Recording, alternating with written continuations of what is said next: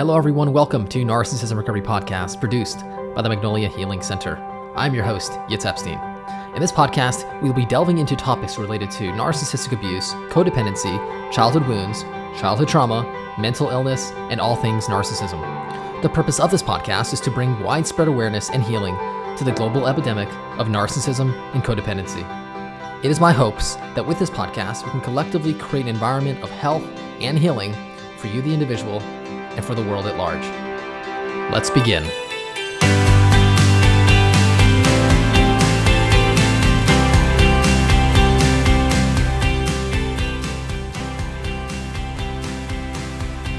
Hi everyone, thank you so much for joining me for today's episode.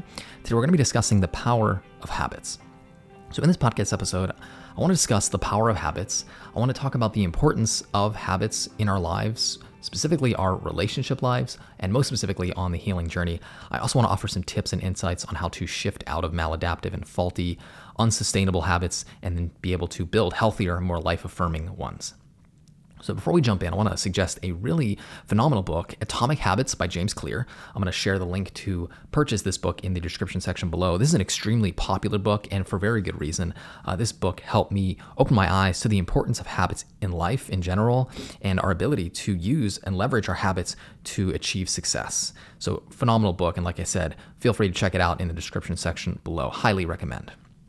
So to begin, our habits are something that have the ability and the power to build up our lives and also the ability to destroy them. So habits do not just include our behavioral habits. Our habits, while definitely including our behavioral habits, also include our habits of what we choose to think about, focus on, believe, perceive, our intentions, both conscious and unconscious, and habits on how we relate to other people, our intimate relationships, in essence, our relationship patterns. So we often don't realize the importance of our habits and the importance of small habits. So what happens is oftentimes we neglect these small habits because we think they're just not a big deal. However, these small habits add up and accumulate over time, and they residual success, and eventually they become something much more than just the small habits. Now, it's because of this neglect of these small habits that we oftentimes build negative habits that compound over time, and these habits have significant power and significant momentum, and once these habits are set in motion, it's very hard to uproot them. And these patterns very much become like an oak tree and trying to uproot an oak tree. But at first, obviously, the habits are small and insignificant, at least we think so, and we develop the habits that eventually become these oak trees, and we have a very difficult time removing them.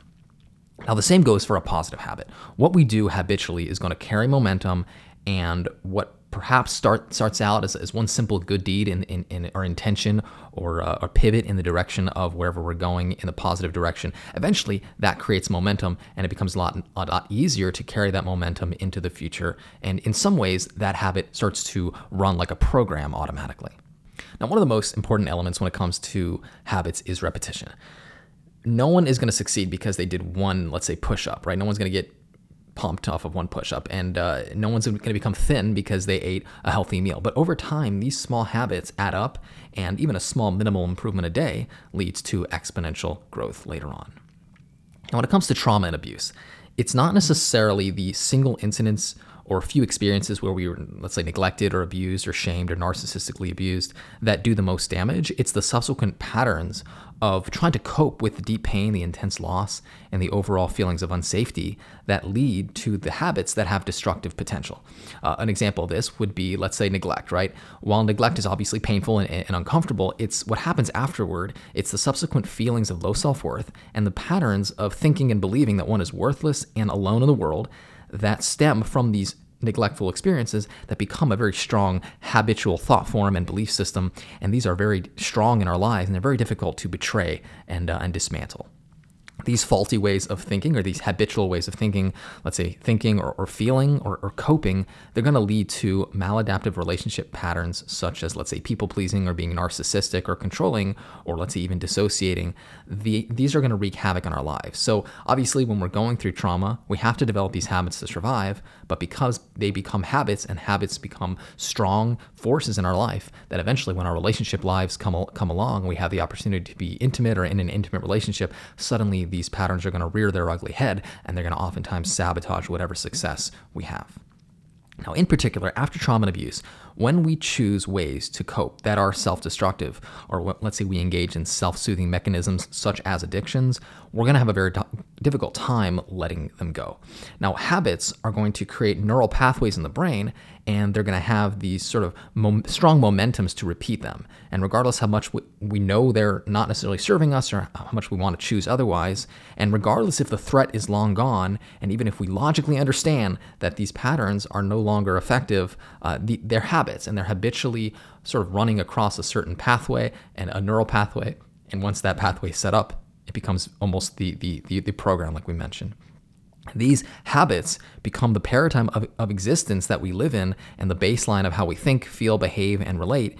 In essence, they become what we know, and really the only way we know how to operate, the only way we know how to live. So after our habits get formed and almost take on a mind of their own, and while at first we may choose a habit consciously, we may choose to do this habit, but after repeatedly choosing them, it's going to cause them to gain traction and momentum, and we're going to begin to feel like they are not a choice and are, in fact, controlled by them. And in many ways, we are, especially because once the habit gets formed and once it becomes a program or an unconscious program, in many ways it has a strong force, very much stronger than our conscious awareness. Now, anyone who has ever tried to break a habit will become intimately aware of how difficult it truly is. The saying, right, old habits die hard, it's not just cliche. Habits cannot necessarily just be broken because we desire it or because of willpower. When we try to beat an addiction or a negative habit or a negative thought form with force, there's going to be a backfire, and it's going to lead most usually to the individual relapsing, because the momentum that we're trying to fight against, eventually we're just going to run out of energy, and it's just going to power back over us, and then it's going to have incredible force, and it's going to just be very difficult, and ultimately it's not sustainable to try to beat a negative habit or an addiction with force. What's important to understand is that when it comes to habits, there's no such thing as a bad habit. Obviously, there's habits that we don't like and we want to get rid of, but habits are simply there to serve us in some way. So just because a habit, let's say it's in today, we're in possession of a habit that doesn't necessarily serve us, maybe an addictive habit, at one point in time, this habit served us. So when it comes to healing, if we're engaging in habits that are designed to assure our survival, right? Let's say we are engaged in habits that are, let's say, destructive or fear-based, or survival-based, they're not going to work in abundance, in health, in happiness. So therefore, it's so important when it comes to the healing journey to track down these habits, identify them, and realize where they came from and why they're there and how they were at one point serving us, and then realize their ineffectiveness. And then one moment at a time, one pivot at a time, we'll be able to shift the momentum of our habits into health, to happiness, to presence, ones that are ultimately sustainable. So even habits that are, let's say, destructive, and even ones that are seemingly pointless, we're not sure why we do it, we have a compulsion to do it, there are usually some gains to them that make it difficult to let go. An example of this is, like I mentioned earlier, an addiction. Addictions seem very illogical. They almost seem silly, but in many ways, addictions would save our life, because the addiction that we took on, even though it's hurting our lives or sabotaging our relationships, ultimately, at one point in time, we needed to adopt this self-soothing agent, because otherwise we would have destroyed it, we would completely fell apart. So in essence, addiction usually offers us the ability to soothe our pain and escape our present moment experience. And if our traumas early on were so painful and they didn't necessarily allow us to feel safe in our body or to feel safe in the moment, we're going to find ways to avoid the present moment. And in many ways, that might have saved our life. But ultimately speaking, these are patterns, and when we do enter into adulthood, we do enter into relationships, they are going to create barriers to intimacy, and they're very much going to get in the way of our happiness. So according to James Clear in Atomic Habits, he says that upwards of 50% of what we do on a daily basis is as a result of habit. And I would even argue that it's higher than this. And what he's saying, and what this means, is that we are mostly running our lives out of rote. We are allowing our lives to be lived and to be controlled by our habits and by our programs, by the, in essence, path of least resistance. And we are not necessarily choosing our habits. We're certainly not choosing habits that serve us. We are choosing our habits, but in essence, we're choosing the habits that were already chosen early on. So we are not able to tell the future. I don't believe we are able to know exactly what's going to happen. However, we could decide which habits to adopt as our own, and our habits are most likely going to be the choices that we make in the future. So this is how our habits create our future. So if we want a healthier and more abundant life in the future, we need to choose continuously and commit repeatedly to habits that align with our ideal outcomes today in the present moment. And this is how our present moment creates our future, because our habits that are done in this very particular moment are going to dictate what life looks like and what experiences we have in the future present moments. So based on this, we can see how important it is to become conscious of, to track down and take control of our habits in order to build a life that aligns with our highest self, with our optimal, healthy future. Now, unconscious negative habits are one of the main obstacles when it comes to healing. Even if we are to change our conscious habits, even if we work really hard to change the habits that we are aware of, the unconscious habits that were set up in early childhood, which I often refer to as childhood programs, they reside in the unconscious mind, and they have significant power, infinitely more power than our conscious awareness. And in many ways, they control the outcomes of our lives. Now, because we have a limited access to our unconscious habits, most of the time we have little awareness as to why our life looks like the way it is and why it's, let's say, falling apart or why it's sabotaging. And therefore, we have little ability most of the time to truly change our habits and therefore our life for the better. So awareness of our unconscious habits is very much a necessary prerequisite to changing and shifting out of them. Now, as mentioned earlier, the key to habit forming is consistency. Less important is the intensity of the habit as it is the consistency of it. Meaning you can do one thing strongly, but more effectively is it to do it less intensely and just assure that there's a repetition. In Atomic Habits, he explains that one small habit every day creates a compound effect. The example he brings is, let's say you were to improve 0.1% every day. In a year, you'll have a 36.5% improvement for the year. So as mentioned earlier, our habits are small choices. And at first, we may make them intentionally, and when they're repeated, they are no longer intentional, they become programs. So the small choices we make in any direction of our lives will then influence the next choice in the next moment. So at any moment, we really have the ability to take control of our life because we can choose in this moment what habit to adopt. And if we don't like where our life is going, if we don't like the momentum, yes, it's difficult to change a habit. But if we get real minuscule and we go minute to minute and moment to moment, we can identify the very habit we want to shift out of. And then the more momentum, the more we pivot out of that habit, the more momentum will go into the new, and then ultimately that will be reinforced. So choices are consequential. And therefore, at any moment, we are living with the results of our previous choices. And we can always make choices in this moment to influence our future choices for better or for the worse. Now, many of our tendencies, especially after trauma and abuse, that carry significant momentum in our lives are based on fear, shame, and high reactivity.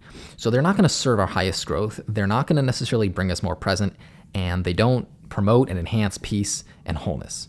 So the healing journey can really be summarized simply as shifting from fear and trauma-based habits into health and authenticity, present moment-based habits. So essentially, it's from habits of survival and lack to habits of abundance, from habits of defensiveness and fear to vulnerability and openness. Let's say from habits of negative thinking to positive thinking to optimistic thinking, from habits of dependency to habits of independence. So one of the most important habits to form on the healing journey is that of non-reactivity and presence, present moment awareness. When we are wounded, when we're traumatized, when we're mistreated early on, we're going to have the urge, most usually to escape our pain, to escape the present moment, and habitually align ourself with a sense of self that is misaligned with our authenticity, with a false self. All this, obviously, in order to cope, to fit in, and survive. In many ways, this is a very much something that would save our life. Now, the issue with this is that while it definitely guarantees our survival, it gives us the best chance of survival, it also effectively disconnects us from our authenticity, from ourselves, from our present moment experience. So the habit of avoiding the present moment and escaping our authenticity is going to wreak havoc on our lives in every possible way, because a healthy, wholesome, and interconnected life demands and is dependent on our ability to be present, emotionally available, and fully authentic. So when we work on shifting our habits from habits of avoidance, denial, judging, rejecting the present moment, avoiding our authenticity, and work to shift into vulnerability, to presence, self-love, acceptance, authenticity, that is how we shift from illness, from mental illness, from chaos, from dis-ease into health. A key element of the healing journey is who we identify as. So who do we think we are? When we are traumatized, abused, we are going to believe that who we are is based on what we do, and who we are is innately worthless, and our authentic selves are shameless. So when we get into the habit of identifying with this self, with a false self, with our ego, identifying ourselves as a victim or as a role that we need to play, this is ultimately the habit of self-identification that is misaligning us with our true identification, our true self. So the habit of self-identification is very hard to shift out of, because when we come to believe we are something, then we build a whole life based on that person. And then if we were to not identify with that person, in essence, our whole life would break down, would fall apart. So we oftentimes cling to this identity, even though it's not necessarily who we are. And even if life is proving to us that this is not who we are, and even if life is falling apart, our ego, we cling to it because we believe this is who we are. And you don't want your whole self to shatter. Here's the thing. When it comes to healing, we must find a way to break down that false self and shift into our authenticity. When we show up to life thinking that we are a false self, we're going to manifest chaos. Life's going to break down. Our relationships are going to be dysfunctional as a result, because we're not being honest with ourselves. We're not being transparent. We're not being ourselves. So it's not until the false egoic identity breaks down, and oftentimes this happens decades later in life, when life falls apart and we're forced to face the fragility and the falseness of this self, but ultimately the lie that it is.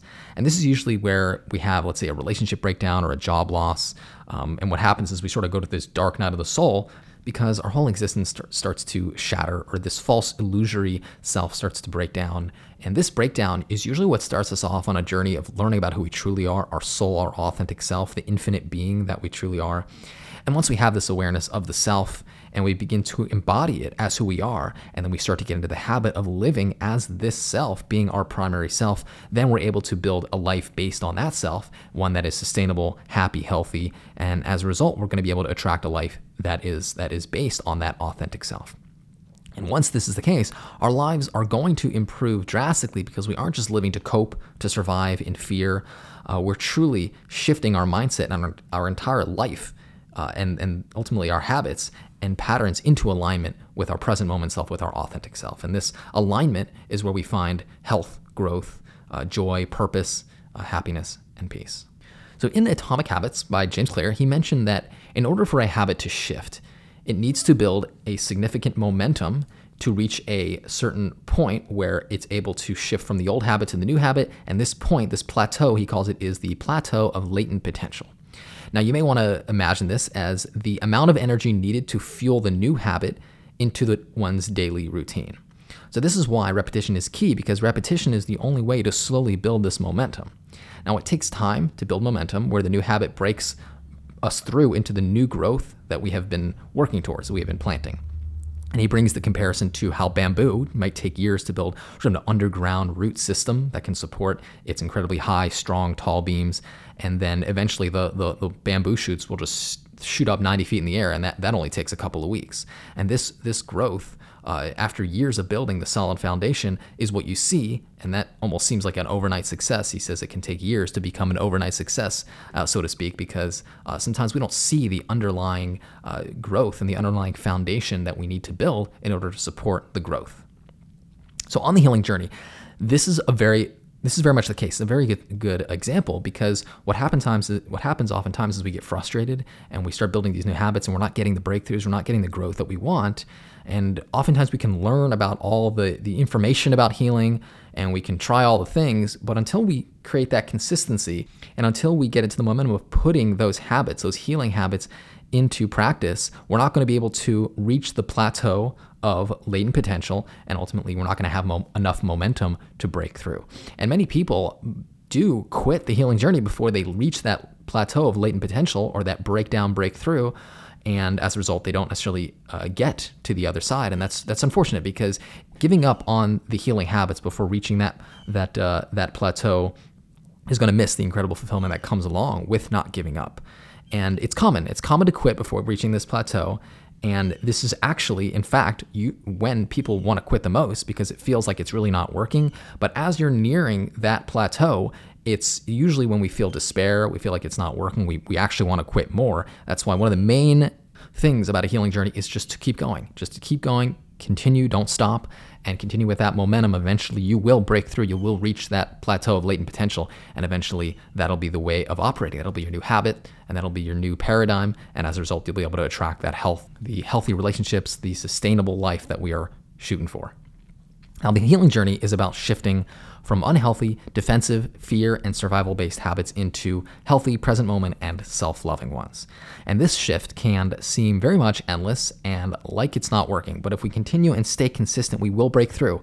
And then when this does happen, we can take a look back and see that the small habits are the ones that brought us to success. It's not the big habits, not the big splashes, not the intensity. It's just continuing, even though you don't want to, it's just pushing through. And eventually we realize that it's actually, these small habits are not just small habits. They're actually building the necessary momentum to bring on that breakthrough. Now, when it comes to changing habits, it's so vital to work with your habits and not in resistance of them or to fight them. Our habits, like I mentioned, are strong, they're programs, they have momentum, and they're not going to stop just because we wish them away or because we chose a different habit. We'll usually get pulled back to our baseline of habits. So the goal is to meet the habits where they are, to observe them, to understand why they're there, to appreciate what they were designed to help us deal with and cope with, to have compassion on them and patience for the part of ourselves that needed these habits to survive. And then when you do work with them and you slowly, moment by moment, shift your energy from one way of being into a different, more effective way, this is how we truly break through. So the habit shift, even though it's slow and steady, will eventually accumulate to a shift where the new way of operating becomes the default. And at first, it seems impossible and difficult, but eventually, like any skill, if we continue habitually practicing, we have no choice but to get better. Now, being an abuse victim can very much lead to a feeling of learned helplessness, feelings of despair, and beliefs that things cannot and will not get better. Now, it's so vital to understand that we are never, in fact, helpless. And while we might have been helpless early on, because we are the creators of our reality, we create reality based on the choices we make habitually.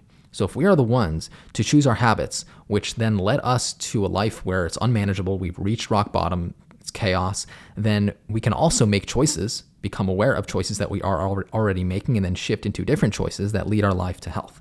So in essence, we always, at any moment, have the ability to choose our habits, and as a result of that, we have the ability to shift our life and turn our life around.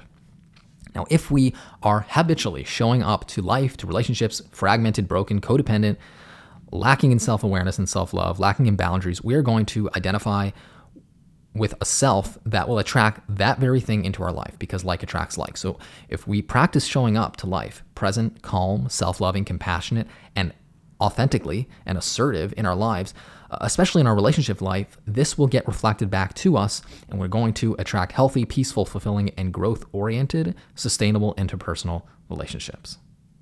Human beings are creatures of habit, and our habits dictate most, if not all, of what we do. So if we want a different life, we need to track down our habits. We need to create new ones, healthier ones that align with our ideal health, our ideal future, as opposed to habits that align with fear and survival. If we were to simplify life, you can say that all of life really comes down to a commitment to a habit in every moment, and we want to check in with what are we committing to in this moment. Because if you want to change your future, we got to change our habits, and we got to change it in this moment. Healthy habits lead to a healthy life. So the life available to us, the possibilities, the opportunities that will come our way, that we will end up having for ourselves, come down to what habits am I committing to in this moment. So to finish off, most of us don't necessarily know what happened to us in childhood. We're not necessarily aware of what we've gone through, and we may not even have memories of the trauma. And I don't believe it's necessary to have memories of our trauma. What I do believe it's important to do is to observe yourself, to watch ways in which you show up to life, watch ways in which you habitually react, habitually defend. What are your paradigms of existence? And when you do observe yourself, observe your actions, thoughts, intentions, and patterns and relationship patterns and habits, we are going to be able to see what happened to us, see the damage. In essence, our own selves, by observing ourselves, reveal our damages, our patterns, and ultimately that is the information we desperately need to become aware of if we're going to correct that damage and heal. So if we have the courage to look ourselves in the mirror, to self-reflect and observe with compassion, with the intention to learn about what we need to do to heal, we can gather the information, and with that clarity, we can ultimately make shifts habitually every moment of our day into our ideal self, our authentic self, and then align with the future and the goals and the vision that we'd like to create for ourselves. So I want to finish off with a quote that was made by myself, and a quote goes like this: "First, we create our habits, then our habits create us."